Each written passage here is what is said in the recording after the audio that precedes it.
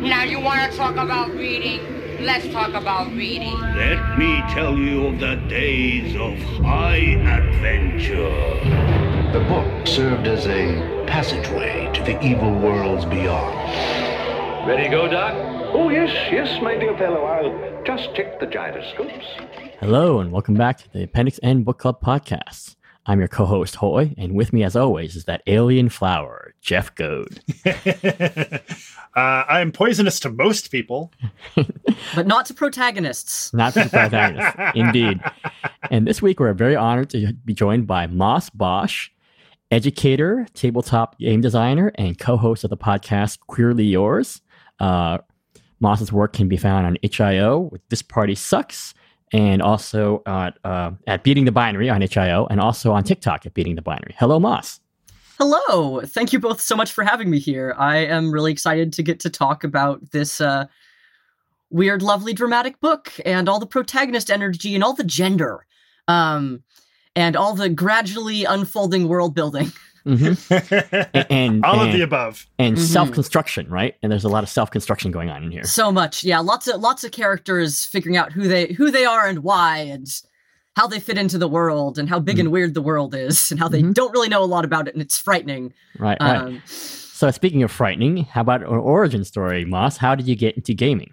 Ooh, a spooky origin story for a recording done in October that probably isn't released in October. It's not. It's one of those things where I feel like for a lot of folks, especially in like indie tabletop scenes, I now look back and think of a lot of things in my life as having been gaming that I wouldn't have described as gaming at the time. Like all children, I did lots of creative, story play and world building when I was very small. The worlds I and my cousins built together when we were very small would honestly have fit in pretty well with this kind of book. We made dramatic, multi-year-long storytelling plot lines together where we were gods of our own universes and our favorite stuffed animals were our demigods and champions. And they went on long adventures and battled evil and, were tortured and loved and lost and saved their friends and whatnot. The most sort of official, like, getting into gaming formats for myself that really happened kind of came out of the fact that I was super into webcomics. Mm-hmm. My parents were indie comic collectors during the 80s, and then they had me in the 90s and started having way less disposable income. But they raised me with this lovely, weird comic collection of lots of small press stuff. Mm-hmm. And then out of that, I started looking for more comics at the public library and out in the world. And that led me to find, I think one of the first ones that I found in the library that led me to find out what webcomics were was Girl Genius, because there were lots of volumes of that in the library. And then they also had a URL on the back cover. And then that sent me down a big, beautiful rabbit hole. Right. And one of the things that kickstarted me getting into tabletop games, I'm one of the weirdos who I didn't come in through D&D. I was aware of D&D and I had cousins who played it when I was very small, but I wasn't quote unquote playing it. I was very small and just hanging out with them. So I'd go, "What are you doing?" And they'd go, "We're playing Dungeons and Dragons." And I'd go, "Can I be a dragon?" And they'd go, "Yes." So I would run around the table pretending to be a dragon and they would semi-ironically incorporate me into plot as they played a mildly more formal game system. But I found that a couple of webcomic artists whose work that I liked were going to be guests on a podcast called the One Shot Podcast, where they were going to play this, like, I think 3-player romance game that they set in, a dramatic, like, young magic user kind of setting. And I listened to that episode and kind of fell in love with that whole premise and format. And then I started devouring the episode archive of the One Shot Podcast, which was a really, really amazing, just quick fire intro to the fact that there were a whole bunch of different role-playing game systems out there designed to do very, very different and specific things. And so that got me into Avery Alder's stuff. The first game I ever facilitated for other people was Dream Askew back in its early online PDF pre-refinement and official print publishing iterations. Right. Now, you had mentioned that you'd really worked, come in through I won't call it the side door, but not the D&D, the 800 not the most gorilla. Marketed door. Right. And obviously it's you talked about, working in different idioms that really, do you sometimes feel like, okay, I just want vanilla, and then I don't know what that is, if it's D&D for you or for something else in that case? It's fun. That's actually a thing that's come up for me a little bit during the pandemic and figuring out what are good games to play online with people, because a lot of the games that I've traditionally played in person are high emotional intensity games that may be like very socially or emotionally intimate, like Star-Crossed, where it's two of you in front of a Jenga tower, representing your like unexpressed love that you're not sure how to voice and that you may never voice. And even games like Fiasco, which can be very wacky and chaotic, but Fiasco's built to try and play out kind of like a Coen Brothers movie. So your characters may dramatically murder each other or betray each other or run off with the MacGuffin item that you've all been trying to search for during a weird heist. And so those games are really fun, but they take a lot of emotional prep work and balancing and debrief sometimes. And so for the past couple of years, I haven't wanted to play those as much. And, but I've made even more game friends online. And so shout out to my friend Ben, who's also a fan of your podcast and was hyped when I told him I was going to be on this. He's been my window into OSR. Okay. And so I've played a lot more OSR stuff this past year, especially Knave. Because I'm still totally happy to do let's just be adventurers who go wander through a cave and stab things. I just prefer to do that with people that I trust to be like conceptually thoughtful with it. That makes sense. And not like play into a bunch of tropes that are frankly going to feel very gross to me and to a lot of people I care about. Yeah. And also I kind of like the OSR element, a thing that I find overlaps between that old school revival / Renaissance philosophy and a lot of the very emotionally intense like diceless, GM-less games that I like, is that both of them, often you go in with a knowledge that your character could die horribly very suddenly, and that would be fine and not a failure of the game and might in fact be very cool plot generation. Yeah. And so in that way, that felt like a very smooth transition, but OSR doesn't ask you to imagine that your character might die horribly because you're playing, say, a game like Downfall, where the whole plot is based around a civilization crumbling. They might just die horribly because a spike fell on them. Right. As life happens. And and it's like, life happens, and then we'll use the really cool online resources people have built for Knave to quick reroll a new hapless adventurer who just needs some quick cash, who's going to shrug and pick up their sword and take this next job. And that's more of the pace that I've liked lately. So if I was going to call something quote-unquote vanilla for me, I think shout out to Knave. That's been a really nice energy for me. Now, you talked about, I guess maybe some of your formative reading was, alternative comics. What is your sort of background in sort of fantasy and science fiction literature in terms of what appeals to you or what really sort of shaped your readings? Neil Gaiman was definitely big in my childhood, both because my parents had all the issues of Sandman and things. So that sort of like fantasy and horror element was big. I was also just a massive bookworm of a kid. I read basically anything I could find in the library. So I read a lot of Garth Nix. That was a really fun, cool magic system kind of element that I got into. But I would read almost anything that I could find, fantasy, sci-fi, realism, or otherwise. And I'd go through phases. Like late elementary school, I was just ghost stories all the time. And then I did world folklore for a while. And then middle school was a lot of the sort of the historical stories that are a kid, it's kind of like you. So lots of things like, it's like a medieval girl who's a midwife's apprentice and all of her trials and tribulations and things, which come to think of it would probably make a really cool solo game or like small scale game premise.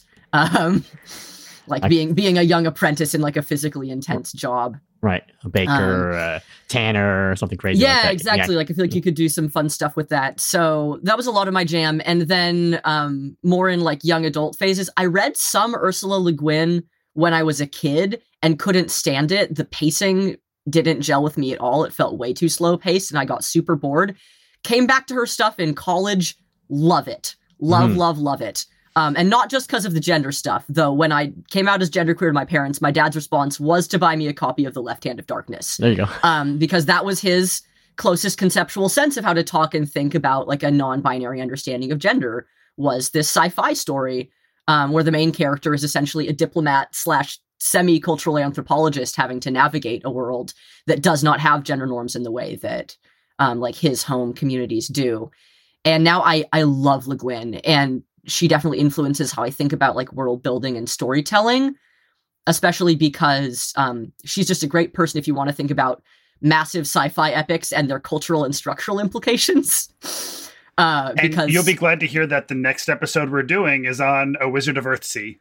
sweet. Yeah, I definitely I love Earthsea. I love her Hainish cycle books, the ones that are the Left Hand of Darkness and all its associated arcs. And then also I have a soft spot for Always Coming Home, which is I think one of her less commonly read ones, but it's like imagine far future anthropology of a society that could exist in the future in what is now the West Coast, like Northern California region of the US, after our societies have all long crumbled and, been swallowed in nuclear fallout and all of that. And people have built something new and smaller and more gently paced.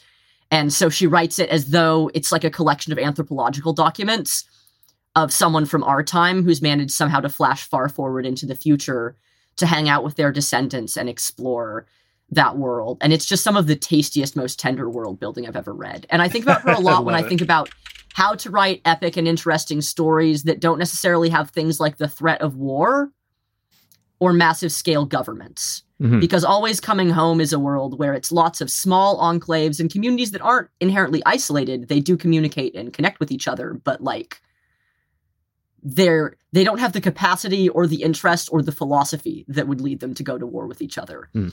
And that doesn't mean they can't have conflict or interest or drama in their lives. I wonder if she's in, since you mentioned, my digression, Ashinano, the manga writer who did the Kyoto story of a Kyoto shopping trip. They're all sort of post-apocalyptic, but very gentle. So that's one about this cafe that's run by an android on the coast of Japan. After some sort of apocalypse and the human race is slowly dying out. Oh, I think I've heard of that now that you described the premise. Right. I didn't remember the author name, but I think someone else has recommended that to me. Ashinano. I think they're only on web scanlations. And there's another one where everything is giant except for the people. So there's plants that are 3,000 feet high, and the world's so much bigger, but so people can only fly around on this Piper Cub. And I'm trying to remember the name of the title of that, but that might be an indirect Le Guin influence. Nice. So Le Guin, definitely we should be looking at Neil Gaiman and Garth Nix. Yep. And Gaiman I have complicated feelings about at times. He can be very frustrating as a dude, but I can't deny that he was formative, Right. So terrific. All right. So we should start moving over into discussing this week's book, which is Gene Wolfe's The Shadow of the Torturer. Such a name. Indeed. So as we get started, let's talk about what editions we're working from. I'm working with the ebook, which includes also Claw the Conciliator. What copy are you working with there, Moss? I'm working with a janky ebook that I found on the internet. I then went and bought a better ebook, but I'd already highlighted the first one I found, so that's the one I'm looking at now.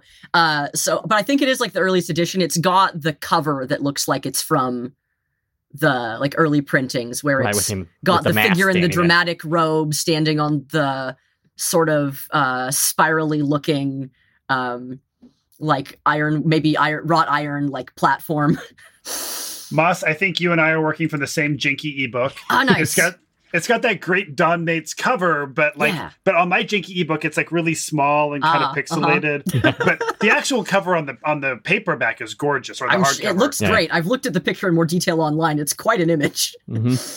So I have a Gygaxian word of the week, but Moss, do you have a good candidate? There's a sentence that comes up when the protagonist is talking about one of his old instructors, and he says, he mispronounced quite common words, urticate, salpinx, bordereau. I had to look up all of those. Urticate is to cause a stinging or prickling sensation like that given by a nettle. Salpinx it was a trumpet-like instrument in ancient Greece. And bordereau, the internet wasn't even sure on. I think it means something like a slip or an undergarment in French, maybe, and in English it means something to do with insurance systems. So I'm not sure how he meant us to be interpreting that one. All right. Amazing. I picked a far more mundane word, but I feel it's very applicable to D&D. So it is oubliette, which is basically a secret dungeon with access only through the trapdoor in the ceiling. And it's from the word French, which basically means oublier, which means to be forgotten. You're tossed into these things and are completely forgotten. So my Gygaxian word for this week is oubliette. Love it. Very thematic to this story, too. Indeed. Lots of concepts about what's known about and what's forgotten and who's left to languish in various places or sent away. Right. So it sounds like you have really thought about this book a lot. So, Moss, what is your impression of this book, both from the story point of view and the broader implications of it.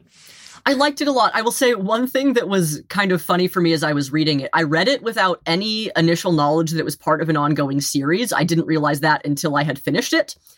And so as I was reading it initially, there's all these little allusions to the fact that Severian, the protagonist, is writing this from the future in his life when he's like taken on a major seat of political power and authority, and that he's got this amazing photographic memory that's allowing him to reflect on and record his life in relative detail from his childhood. And so he'll occasionally have these little sides of like, you know, and that was one of the things that led me down to the path to where I am now, like holding the crown, or like, this would be one of the only time that I ever, you know, hid my identity as I traveled. And these little asides that tell you there's a bunch more plot that's going to happen. And so initially I was like, oh, cool. At some point there's going to be a weird This wouldn't be the first time that I had to do this exactly. thing. And, he does these little asides that remind you that he's writing reflectively from the future.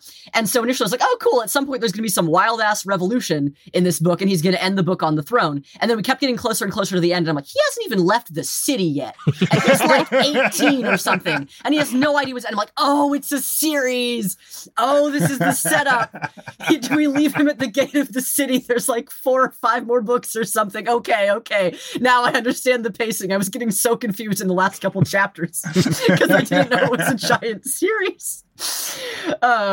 So it made a lot more sense once I realized that it was like set up for this massive ongoing arc he's going to have, because I feel like the plot as it goes has so many sections in it already that are interestingly woven, but so much of it I'm curious to see where it goes, because there's all kinds of plot hooks that are definitely not concluded in this book.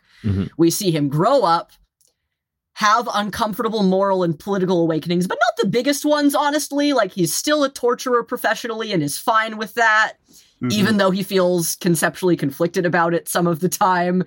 But we managed to get him to grow up, have some major moral crises, get expelled from his guild, but they can't kill him because that would bring shame to the guild and cause political issues for him. So they're exiling him, but making it look like a job posting. He does technically get a job out of it. And he gets a really cool sword, and then as he leaves the city, several hot women glom onto them. One of them tries to kill him, one becomes his, like, bosom companion, and he accidentally gets a powerful MacGuffin item from a cult dropped into his, like, pocket that he doesn't realize is there until, like, the very end of the book. And then, and also he's going to be in a traveling theater troupe. It's like, all right. Okay. And he didn't even need to rehearse the part either. He just showed up and the play started. All right. Master of improv. Yeah. Yeah, so one of the things that we do before the show is we sit down with our patrons and we have a conversation with some of them about the book. And some of the patrons had expressed that it felt like this book was kind of 2 books. How there was first, Severian growing up in the Citadel, and then there's Severian out on his own. Totally. And I also felt that way. And what I thought was interesting about the 2 books, and not everybody agreed with me when I said this, but some very much did, is I felt like Severian in the Citadel, I understood. I was in that character's head. I understood his character arc. But once he's out there in the world, it didn't feel like the same person to me anymore. Like, I didn't feel that same emotional connection to this person that I had in the beginning of the book. I know what you mean. And to pull in some of the RPG threads of this, if I may, a thing that I was thinking a lot about this book in an RPG context as I was reading it too. I'm like, if I was going to try to run a game in this world or get inspiration from this, what would I do? Or what would I draw on? And I would say how I would define those 2 books is that I would say that first section where you felt like you understood Severian's motivation is the massive, massive backstory that Severian's player brought to the DM. Yeah. And then book 2 is what happened when the GM and the rest of the player characters and Severian's player character had to try to collaboratively interact to move through a setting together. Yes. That totally makes sense. Yeah, that's how I. That is a pitch. great lens through which to view this book. Because a big thing that I was thinking about that stood out to me in that second half of the book when Severian starts just meeting all these people or running into these people or having to deal with people. Like, oh no, there's a cult. Like, oh, this woman wants to sleep with me and also is secretly trying to kill me via her brother, and now I have to kill her brother, but like for work purposes, not revenge. That's important. Right.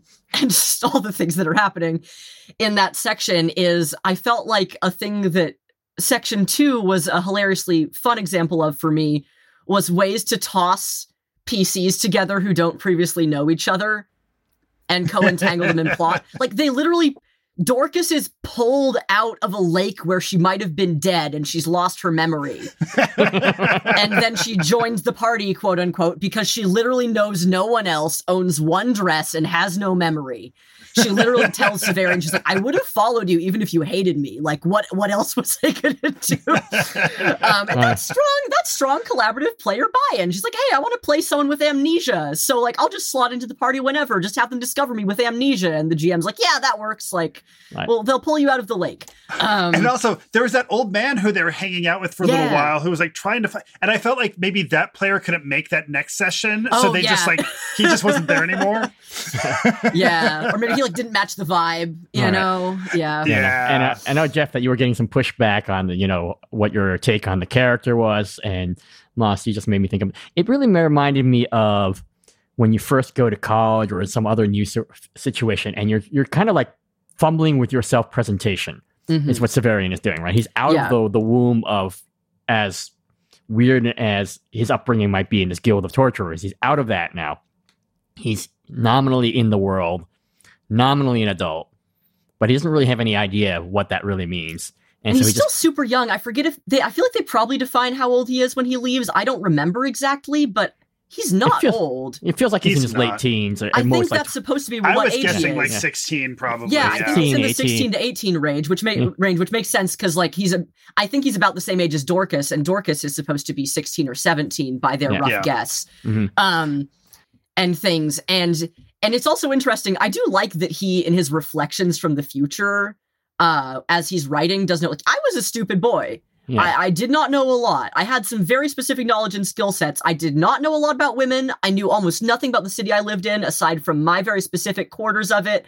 I walked out and got weird reactions from people because I was dressed in very specific clothing for my very specific job that some people don't quite believe exists. You know, there's like the guards that think he's pulling some kind of weird con. And then the guard master, has to jump in and be like, you're idiots. Like, he literally smells like blood in musty hallways. Like, he's not a con artist. Like, here, torture one of these guards to show them that you are who you actually are. And he's like, oh, okay. And I get both what you mean, Jeff, about it feeling like there's disjointedness between the character, because I think there is. I think that's a fair reading of it. I think another reading, and I don't know if this is one that folks took in the Patreon chat or not, is I think it also plays to what you're saying, Hoy, which is that he's a teenager who's been trained in a very specific and limited environment on how to interact with the world, and now he's left that.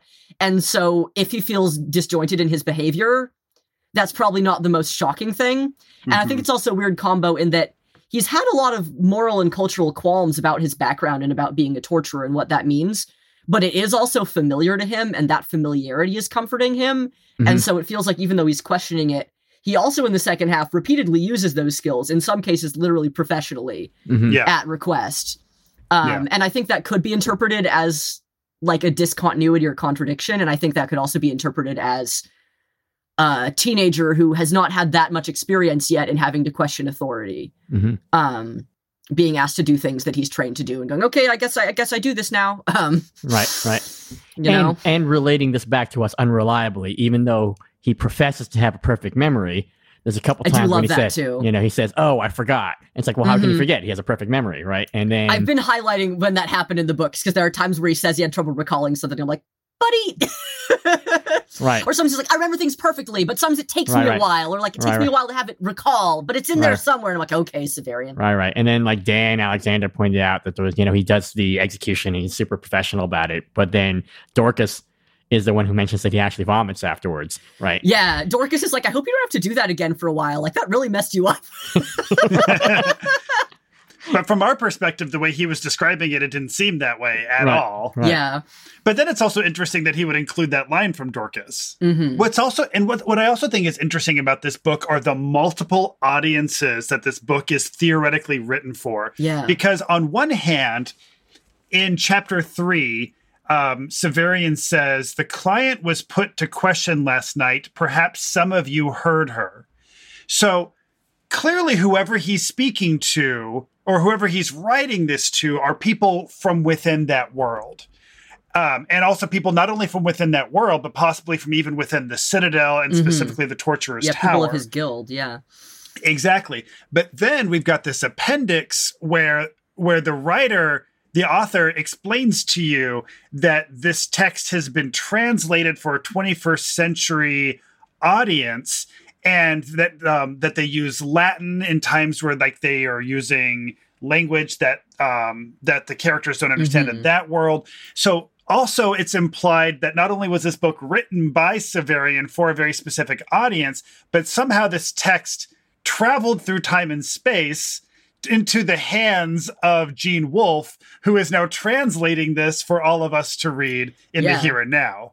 So yeah, a smidge like the thing I was talking about with Le Guin, but at a slight more degree removed, because Le Guin wrote it as though she herself, or a sort of conceptual avatar of her, was an anthropologist traveling to the future, whereas Gene Wolfe received this writing of Severian, a narrator of interestingly mixed tonality and clarity. Yeah, he's almost like a Joseph Smith, like face in the hats, translating the tablets. Yeah, it's a fascinating thing. There's also that whole ramble that Severian does near the end of the book about the concept of like who he's writing for, or the nature of the story, and how he asks people to like forgive strangeness in the pacing, and if you don't want to read more, that's fine. And I'm going to recount my dream even though I'm not sure what to make of it, because I kind of wanna, but it's not the most like narratively important dream. Maybe, I don't know. Right. Well, one of the things that we had definitely discussed was how rich, the soil in which Gene Wolfe works. His Catholicism. He's very well read, so he's strong knowledge of magical realist literature, G.K. Chesterton, and a bunch of other areas.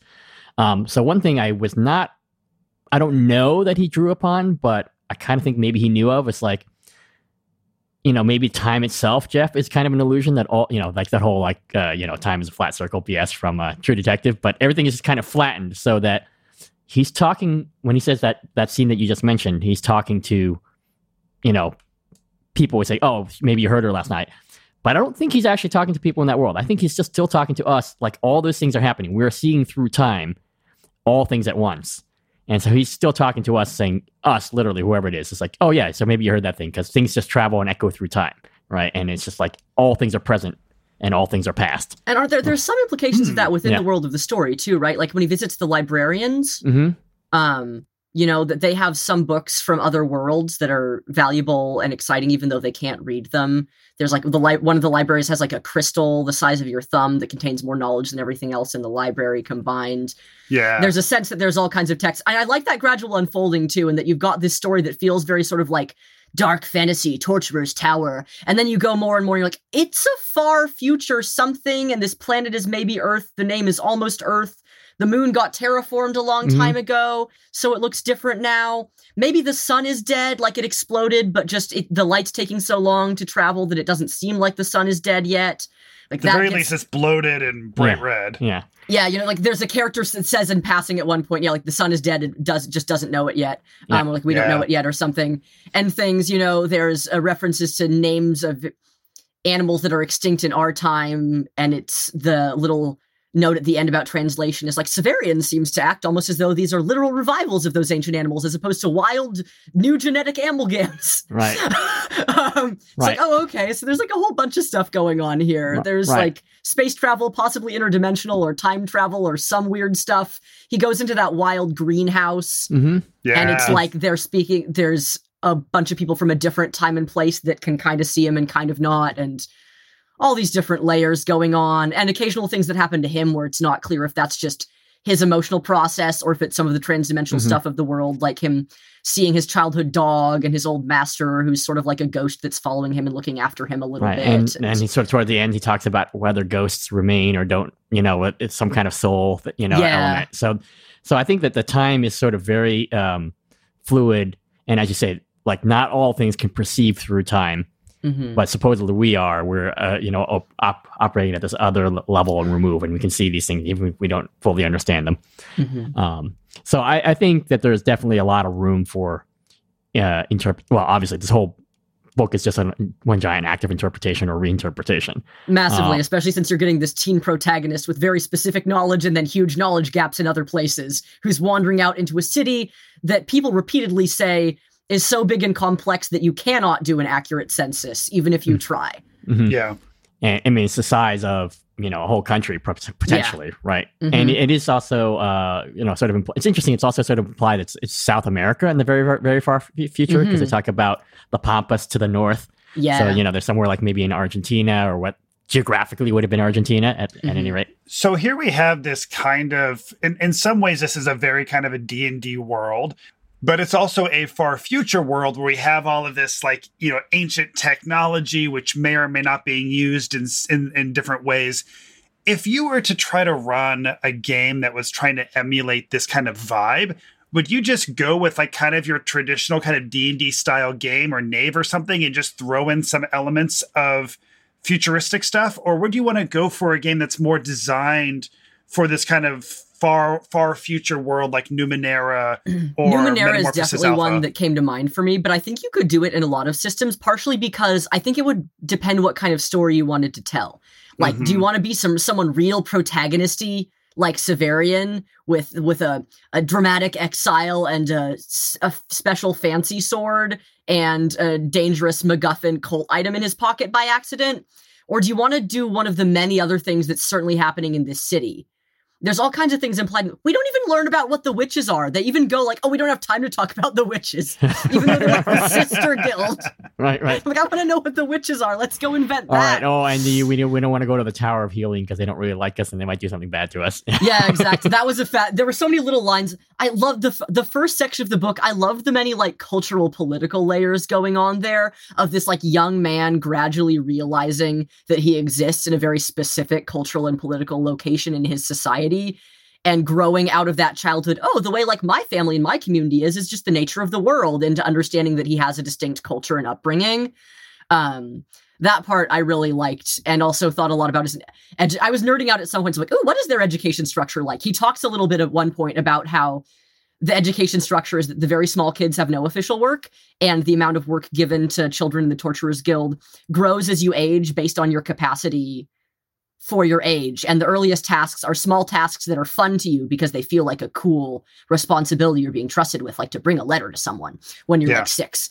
And I'm like, if they weren't training them to be torturers, this is not a bad way this is a child development aware on for a certain definition of that in this weird, grim, dark, far future. For a certain definition of that, this is a developmentally aware approach to child rearing, where you're not adding more structure to children's lives than you need to help them be a part of community, but you are giving them the support of learning to play active, important roles in their community as they age based on their skill and comfort. Then there's all the other stuff that sucks. It's still also kind of British boarding schooly, where it's a bunch of young boys raised independent from their family who beat the crap out of each other to maintain their social hierarchy, because they are given strong social hierarchies over each other based on age. There's that whole section where like Severian becomes like the whatever the status is, where he's in charge of the younger boys, and the first thing he does is like beat the crap out of them to establish that he's not to be messed with. Right. And there was the talk of like the townies, right? Because when they first go swimming, there's the townies on the river, and they kind of try to steal their spot and that. Mm-hmm. The little tensions of childhood. So that's the thing, I feel like you could use a bunch of different game systems to play something in this world, and it would depend. Like, do you want to play a game where you're a bunch of teenagers in one of these weird secret guilds, or do you want to play like adventurers and this is a city you happen to visit? Do you want to? Like, there's so many things in the city. And also, if you're running a game or facilitating like something GM-less together, it literally says the city can't be perfectly mapped and censused. So you can drop whatever in there if you really wanna, like invent a guild. Oh yeah. Pull they mentioned there there are like hundreds of guilds, I think. So yeah. So really, like, I think you could do some great games of like, I'm sorry, did you say street magic? And just build districts in the city. You know, I think there's a bunch of ways you could do this. And, but if I was going to do it something that was plot-like, a bit like Severian's story, I would probably do Numenera or something similar. Yeah, makes sense. And build some more protagonist-y characters with skills who interact a little bit with dangerous and ancient materials that they maybe don't totally understand. I think you could also do a really interesting campaign based about, you know, Agilis and Aegea types, the swindler types. Yeah, you know, totally. You know, who just like try to get people across, so that they're geographically not roving, but people are coming to them. And they're just trying to decide what kind of swindle you could they can totally work do on. some Blades in the Dark style stuff. Yeah. You know, and have like different interests and groups within the city. There's also one of the specific pieces of media that I got reminded of while I was reading this book initially. I actually went and like poked my parents about it so I could look at some of their comics. Because one of the comics that they had that I read growing up, though probably I read it when I was a little too young for it because it was kind of gruesome, was Thieves World, the Thieves World graphic novels. Sure. Yeah. Which Sale. I then found out when I researched them more are also a whole book series. And those were like a collaborative world building project by a bunch of fantasy writers, some of which y'all have featured the books of on this show already. I realized when I looked into it. And I believe there also is a Thieves World RPG. Because a lot of the tonality of Thieves World and also the sense that it was a big, interesting, sprawling, complex city full of, you know, fickle characters with varied motives and some supernatural forces, all of that meshed very well with this setting. And so I think you could probably use something along the lines of the Thieves World RPG for that tonality and structural vibe too. Absolutely. I agree with you 100%. So if you were going to go and steal some stuff from this book for Knave, what kind of stuff would you like to steal to throw into your Knave game? Definitely the wild combat grounds where people are fighting each other with weird, deadly plants and other things. That for sure. The Beastmasters Guild, which gets briefly mentioned. That sounds amazing. I super want to pull in some stuff from that. That seems both a place where your Knave characters could be from there, or they could have to deal with Beastmasters as a challenge. I think any of those would apply. And things, I think that would be great. The fact that sometimes people just do weird, daring, like cart races through the streets right. as a joyride. I think there's lots of senses of the kinds of interesting chaos that can happen to you in a large city that would serve Knave very well. Lots of things to like throw into the path of the players and see what they do with it. Oh, the weird cult temple that moves around and is kind of a giant tent happens to be set up here. Oh, like 2 cart races are going by you super fast. Oh, you're trying to seek out a weird book bound in kraken skin from the depths of the library. Like there's so many pieces like that. Right, you know, and you just run into somebody like, no, I'm not going to have anything to do with them. And then you run into that exact same person again, you know, at the very end, and you join their play. Exactly. I love that. I love the sense too that like the traveling theater dudes don't seem inherently supernatural, but they manage to feel a little supernatural in a very folkloric way. Like this man who's sort of a giant and this man who's sort of a fox. Yeah. And they travel together and they can make women magically beautiful, you know, but they're also like weird, scrappy performers who have to pause the show and go, no, come on, you didn't tip enough. Like, you want to see the conclusion, tip more. And now, come on, crew, let's check what people dropped when they left the show. Maybe we'll get some fruit. We found a chicken. We found a whole roast. They said they found a baby pig once. A baby pig once. Yeah. And a baby they also mentioned too. We found a baby pig. One time we found a baby. They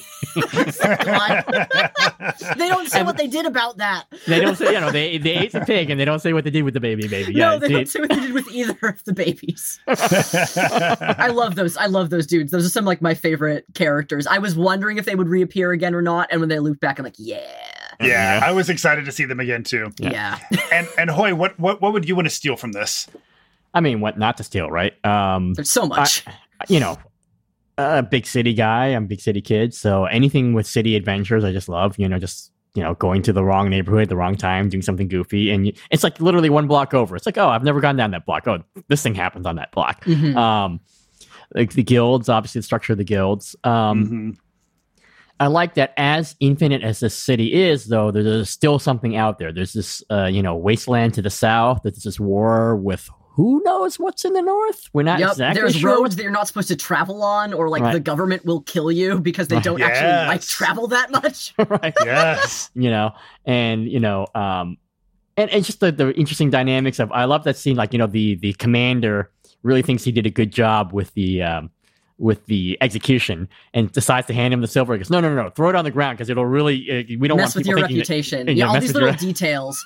I loved I loved the creepy gawkers to the executions, and that the plot involved that culturally, that there's like uncomfortable fans.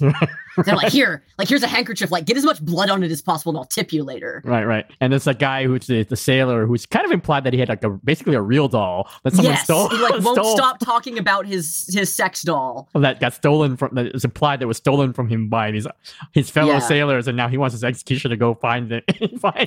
Yeah, people with their wild vendettas and their personal things. I also love the time where he's like eating with the soldiers after he's woken up and the soldiers don't know he's the Carnifex that was brought in last night and are like talking to him abstractly about his profession, but they don't know it's him. They don't know like he's the exact person that came in the other night. Also, speaking of crowds, there's this one passage that I loved where it says, a crowd is not the sum of the individuals who compose it. Rather, it is a species of animal without language or real consciousness, born when they gather, dying when they depart. I highlighted that too. I thought that was so cool. I love that. It made me think literally about game mechanics too, because there are game systems where like creatures or people can act as a mob or as a group. And that is like, they are literally structurally, mechanically a certain kind of animal that exists when the group exists. Right. So meta-narratively, I enjoyed that a lot. If the one thing I would not steal from this book is the way that Severian talks about women's breasts. Yes, thank you.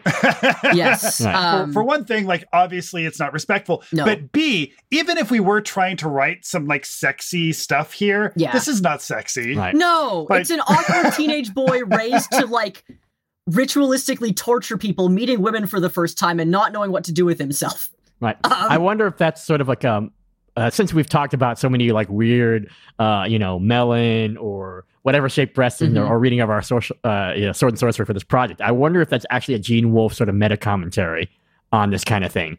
I wonder if it is, because he's not. It's not as bad as many other texts are. Right. Like, I'm willing to give him some leeway, especially because this does seem like it would be how a teenager would reflect on it. He doesn't have a very dramatic amount of language for it, but he certainly notices if boobs are around. Right.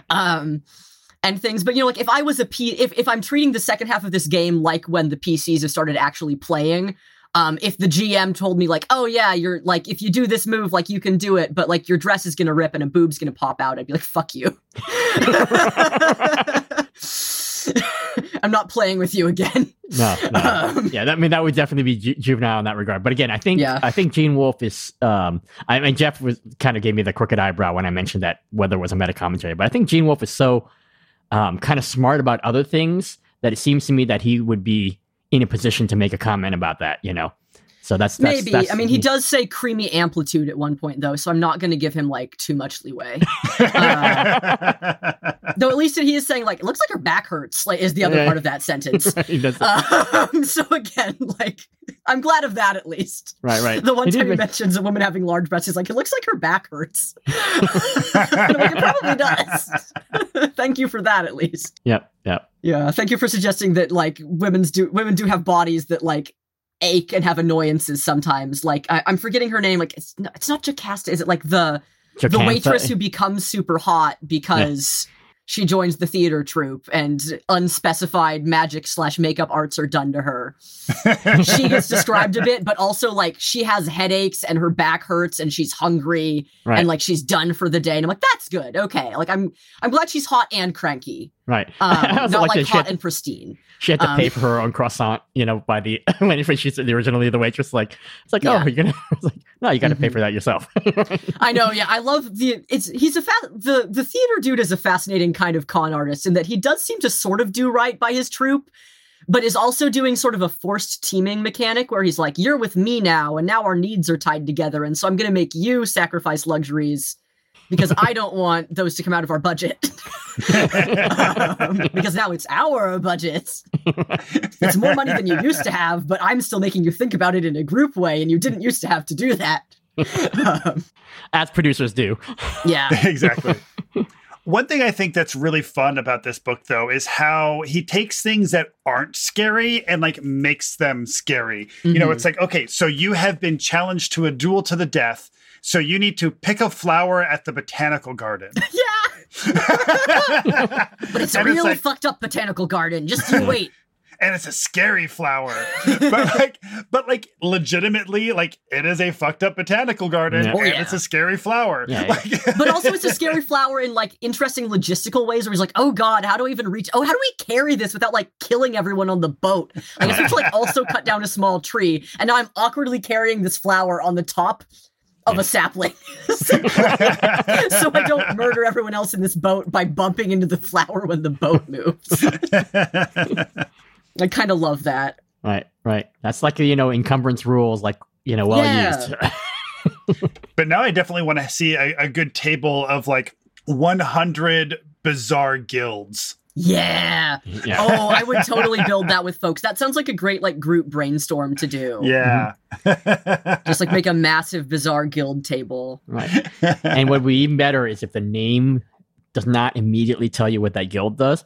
Yeah, a little loose and interpretive. Right. Because that's had that vibe of the Byzantine Empire. Like, there were like officials in the Byzantine Empire who their job was like, their title might have been like, I don't know, I'm making one up, Master of Soap. But it turns out that person is like the number one counselor because they're the one who actually gets to have access to the emperor's body and like soap them down or something like that. Right? Or it could just be like it relates to some like building or concept. It's like, it's like the Order of the Silver Tower. Well, what's in the Silver Tower? Like, yeah. Like you can make it pretty abstract. Yeah, and the Order of the Silver Tower might sound really fancy, but actually the Silver Tower is just like a real like shithole. Right. Yeah, maybe it's just the Welders Guild. Right. Like they're important, but they're not glamorous. All right, or maybe they're just the people who change it's actually just a word for pepper shaker, and they're the ones who just change the pepper and the salt at the restaurants. Nice. Yeah, I love like good interpretive stuff like that. Yeah. I love a good random table. Like, random tables are my jam. Maybe the Silver Tower is just like a nursing home. Oh! So if you work for the Order of the Silver Tower, you're just like taking care of old folks. That actually reminds me of one of the times that I've played I'm Sorry, Did You Say Street Magic? One of the things that we created during that game session was a retirement home that primarily serves retired members of a monster hunting order. Amazing. And so like they don't fight anymore, but they're often still like consulted by younger monster hunters. And a small number of like the care team staff are also magic users because that helps. Because you've got some people who don't just have age-based health problems. They were turned to stone a couple times in their youth. And that is like not great for your joints over time. And you also have to have people who are trained to deal with them, like especially when they get to like if they're having like dementia, and now they're confused and they think the people who work there are monsters. You have to know how to be able to deal with that. They're reliving their old battle days, or like they have several curses on them. So I can totally picture that kind of thing in this setting too. Good stuff. Yeah. Any other big takeaways? I want to get just a smidge more gender in here. Because I feel like a big part of the flow of this book is that your narrator is this young man who grew up in a society entirely of men. Yeah. And things who then meets a bunch of significant women in the plot, relatively speaking. He doesn't meet that many people on the whole, but but several of them are women who are like very significant in the plot. But there's multiple times where he or other characters will muse on like the difficulties of men and women connecting with each other, or how there's like some inherent adversarial energy to that relationship. And he at one point compares like the relationship that the Torturers Guild has with its clients to the relationship that like the Beastmasters have with wild animals. And he says that like all guilds have a relationship like that, and then folds that into saying that that's also how men and women relate, that people like love things that they also destroy. And I'm like, that's certainly a take that reflects some things that are culturally true in your setting for sure, and somewhat in other settings. And I could see you porting that into our world, but it's also kind of a wild way to describe it. And it's interesting also that the first woman that he really significantly, who is the client? What's the name of her? Tercha? Thekla. Thekla, yeah, the Shadowland Thekla. So she's an exaltant, right? So it's kind of implied that the exaltants are also not quite the same, literally, species, or they got or some at least other some very distinct group. It made me think a little bit of Brave New World, right? Where like the class stratification also involved gene modding so that higher status people are always also taller. Right. I mean, so that's not a gender issue per se, but because one of the first women that he has any experience with is so different, like they're literally a different species almost. Yeah. Right.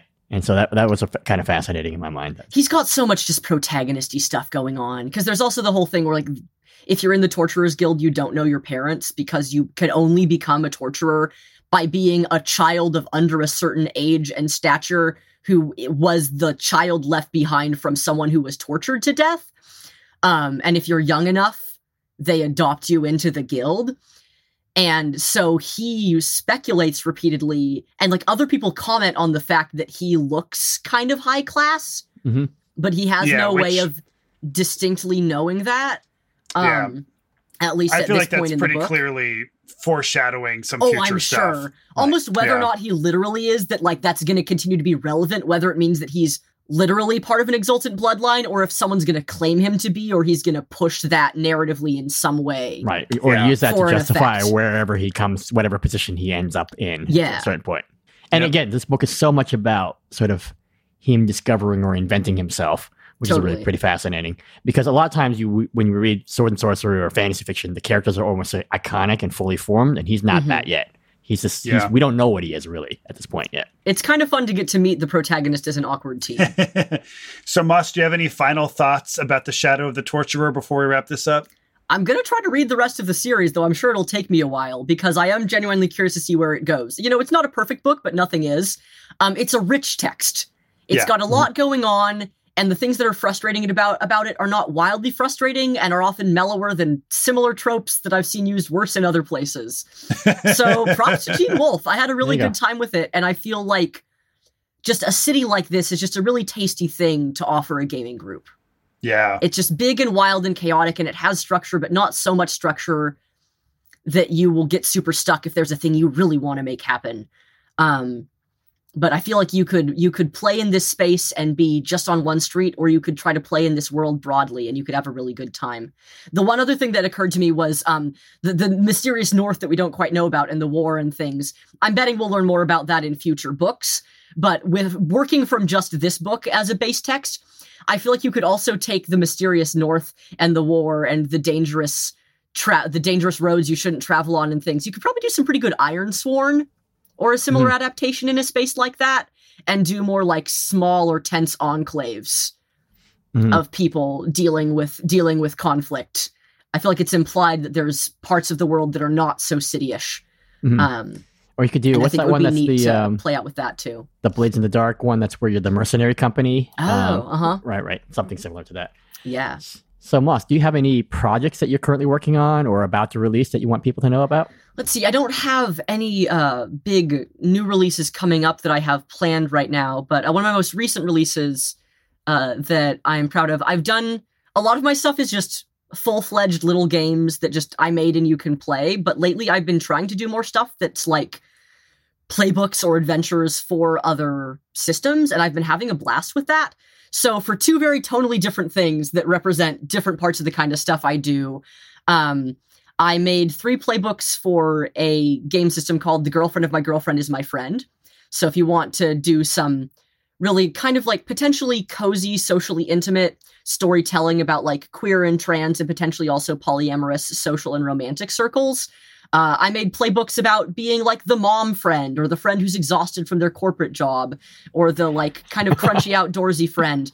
And those are all drawn from both things about me and things about friends of mine. And I had a blast designing those. So I'd love if more people looked at that at the source game. And then the other thing that I would love if people looked at is I'm a huge fan of the game system Heroic Chord, which frankly also I don't think you could play Shadow of the Torturer in it directly, but you can do some fun post-apocalypse in that, because it is a sort of slightly hopeful post-apocalypse game with a really cool magic system.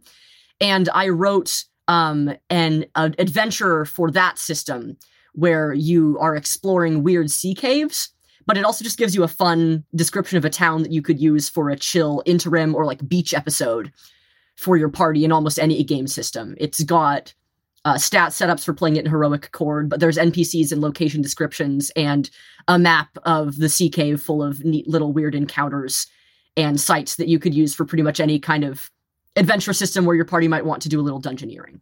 Very So cool. those are some of the things I would love people to look at the most. And this is on your HIO page? all on my HIO. Okay, so that's Beating the Binary. Beating the HIO. Binary. Okay. Yes. And where else can people find you on social media? I'm Beating the Binary as well on TikTok. That's one of the other places I'm the most active. I partially talk there about just how weird and full of gender messages home decor and like just home and household design products can be. If you search the tag Ciscore, CISCORE, most of that tag is me. And I also have started a series recently called How to Play This TikTok as an RPG, where I take TikToks with fun tonal energies and premises, and I tell you about an indie RPG you might not have heard of that I think embodies the tone of that TikTok. And if you want to just follow my general, more social ramblings or like connect with me about game design, best way to do that is on my Twitter, which is Adonarama. That's spelled ADANARAMA.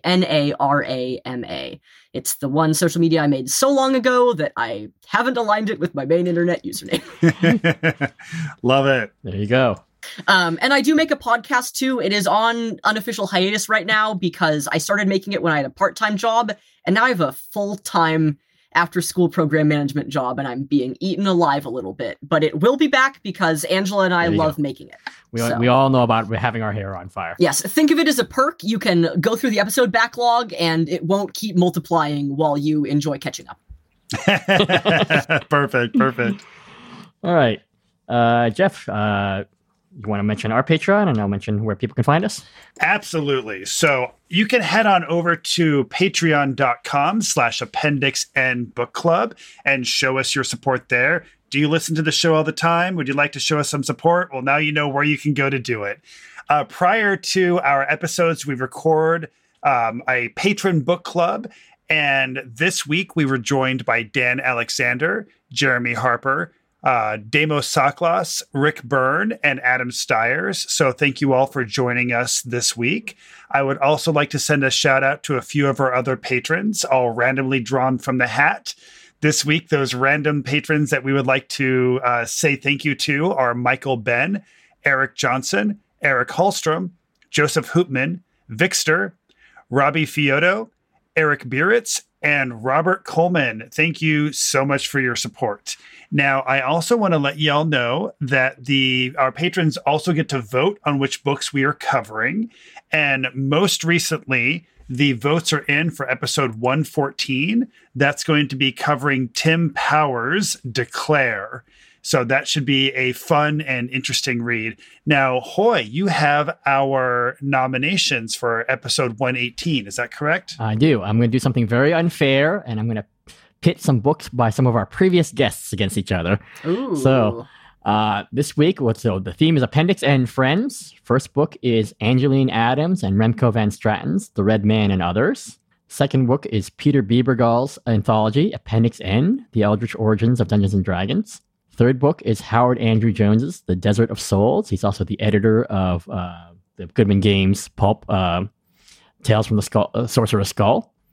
And then we have Jeanette Ng's Under the Pendulum Sun, which I believe won a World Fantasy Award. Is that right, Jeff? I believe so, yeah. All right, so there you go. That is really exciting. Those are all books written by former guests of our show. So fight. Fight. That'll be really fun. Or in the case of Peter Biebergall's, written or edited by former guests of our show. But awesome. That sounds really fun. If you want to drop us some more feedback, just send us a note at appendixnbookclub@gmail.com. We're also on Twitter at appendix_N.